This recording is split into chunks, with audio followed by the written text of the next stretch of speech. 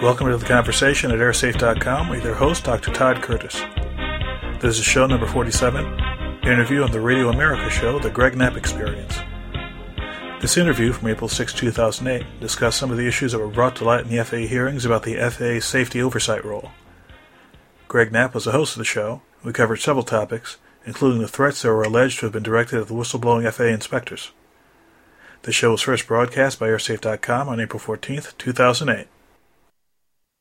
We're talking about the whistleblowers who exposed these maintenance and inspection problems at Southwest Airlines. You remember this story, that there were problems with the planes, that they were at the level that would be considered unsafe, and nothing was being done.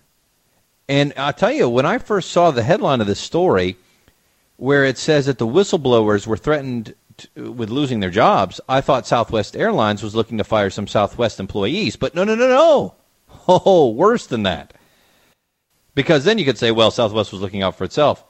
FAA employees were being threatened with their jobs for doing their jobs by FAA managers. Wow, this is big.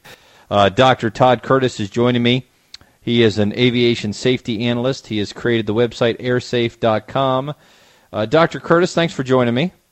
Well, thanks for having me, Greg. I'll tell you, this was the weird thing. When we saw that the FAA whistleblowers were testifying, saying, you know, here we are doing our jobs. We're reporting noncompliance by Southwest, telling you the inspection problems we have, and our own managers are coming in. The one guy said that his manager commented on the pictures of his family, said family's most important, and then said, you know, your job could be jeopardized by your actions. Wow, this is the FAA who's supposed to be keeping us safe, and they're threatening a guy who's trying to do his job. Well, that's the thing that's very shocking about this, because one of the fundamental realities of the situation that we have here is that the FAA provides oversight of the maintenance and especially of the safety compliance of the U.S. airlines. Right. The FAA doesn't have maintenance people. It doesn't have inspectors to do the actual work, let's say. They rely on the airlines for that.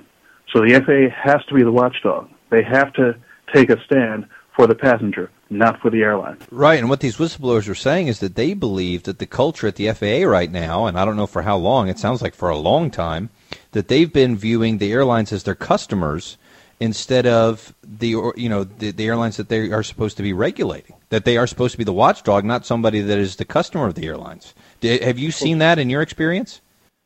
In my experience, I haven't seen that to the extent that they've apparently had it at Southwest for a while. And Southwest may indeed be an anomaly. It may be a one-off kind of thing. Can you explain to me, Dr. Chris, I'm sorry to interrupt. Yeah. I'm totally ignorant on how this works, and maybe some other people are like me. You say at Southwest Airlines, are there certain FAA people assigned to individual airlines, or how does it work? Well, there's a multi-layered system. You have district offices for the FAA that might oversee airlines in that particular region of the country. Mm-hmm. And within the airline itself, you might have two kinds of people: FAA inspectors who are essentially assigned to the airline, and people within the staff of Southwest who act on behalf of the FAA, even though they're paid by Southwest, sort of overseeing the maintenance and overseeing the compliance from within the airline.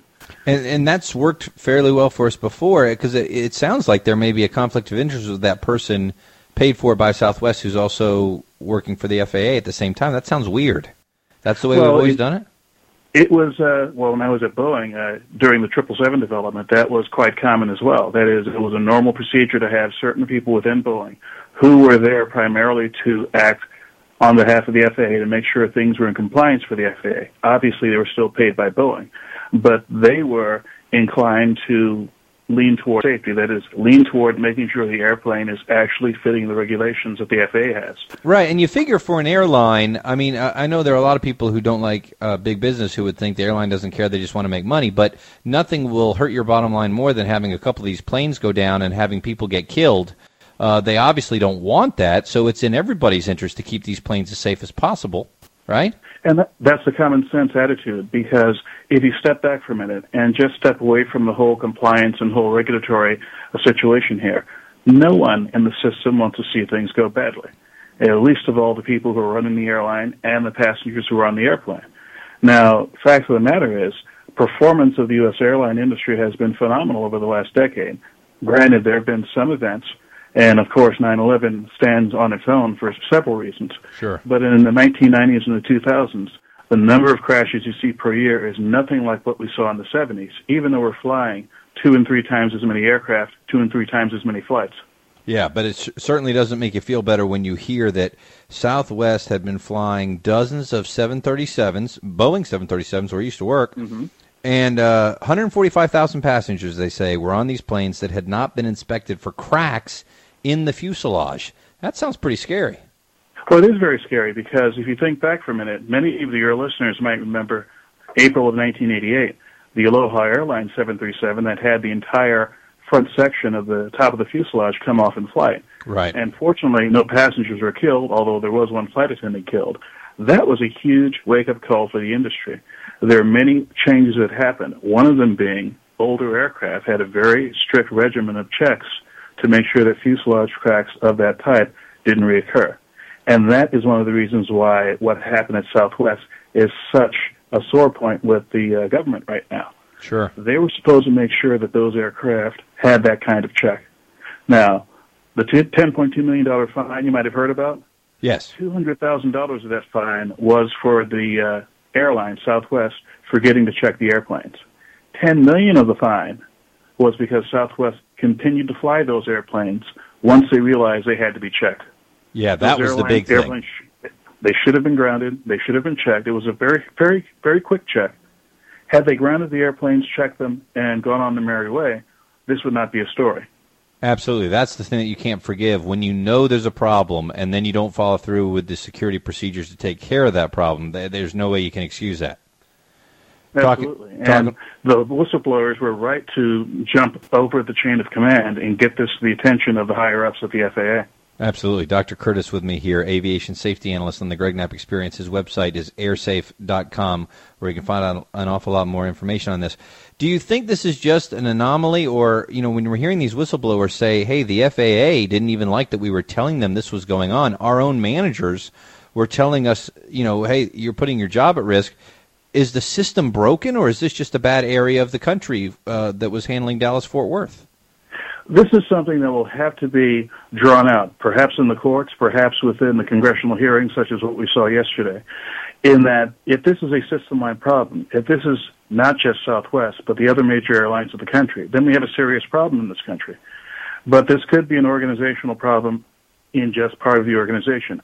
I don't know, and no one else knows either. We'll have to wait and see what happens with the investigation. Does it worry you, Dr. Curtis, that just last week you had Delta and United Airlines both cancel flights, and this was for unscheduled inspections of some of their aircraft? I mean, does that raise a red flag? Well, in the particular instance of Delta and American, no, it doesn't worry me at all, because what the FAA did after the Southwest debacle happened, they said, look, I want every airline in the country to look through all of the airworthiness directives, which is a specific type of directive that Southwest violated. Look through all of them. Look through 10% of them by March 28th. If you see anything out of the ordinary, do something about it. Delta and American found specific problems with their airplanes. They grounded them, they checked them, they put them back in service. We might see more of this in the next couple of months because the airlines have until June 30th to go through the other 90% of the airworthiness directives. So that's probably a good sign that the other airlines are realizing, hey, we don't want to get caught like Southwest did. Well, absolutely. And I don't think they will, because this is clearly something that's going to get the attention of the airlines. Great. They don't want the fine, and worse than that, they don't want the bad press. Absolutely. Dr. Curtis, thanks for your expertise on this. It's airsafe.com on the web. Thank you, sir. Well, thanks for having me. For additional information and other resources related to the issues discussed in the show, please visit faa.airsafe.org. There you'll find links to related resources and links to other resources related to airline safety and security. Thanks for listening, and I'll see you next time.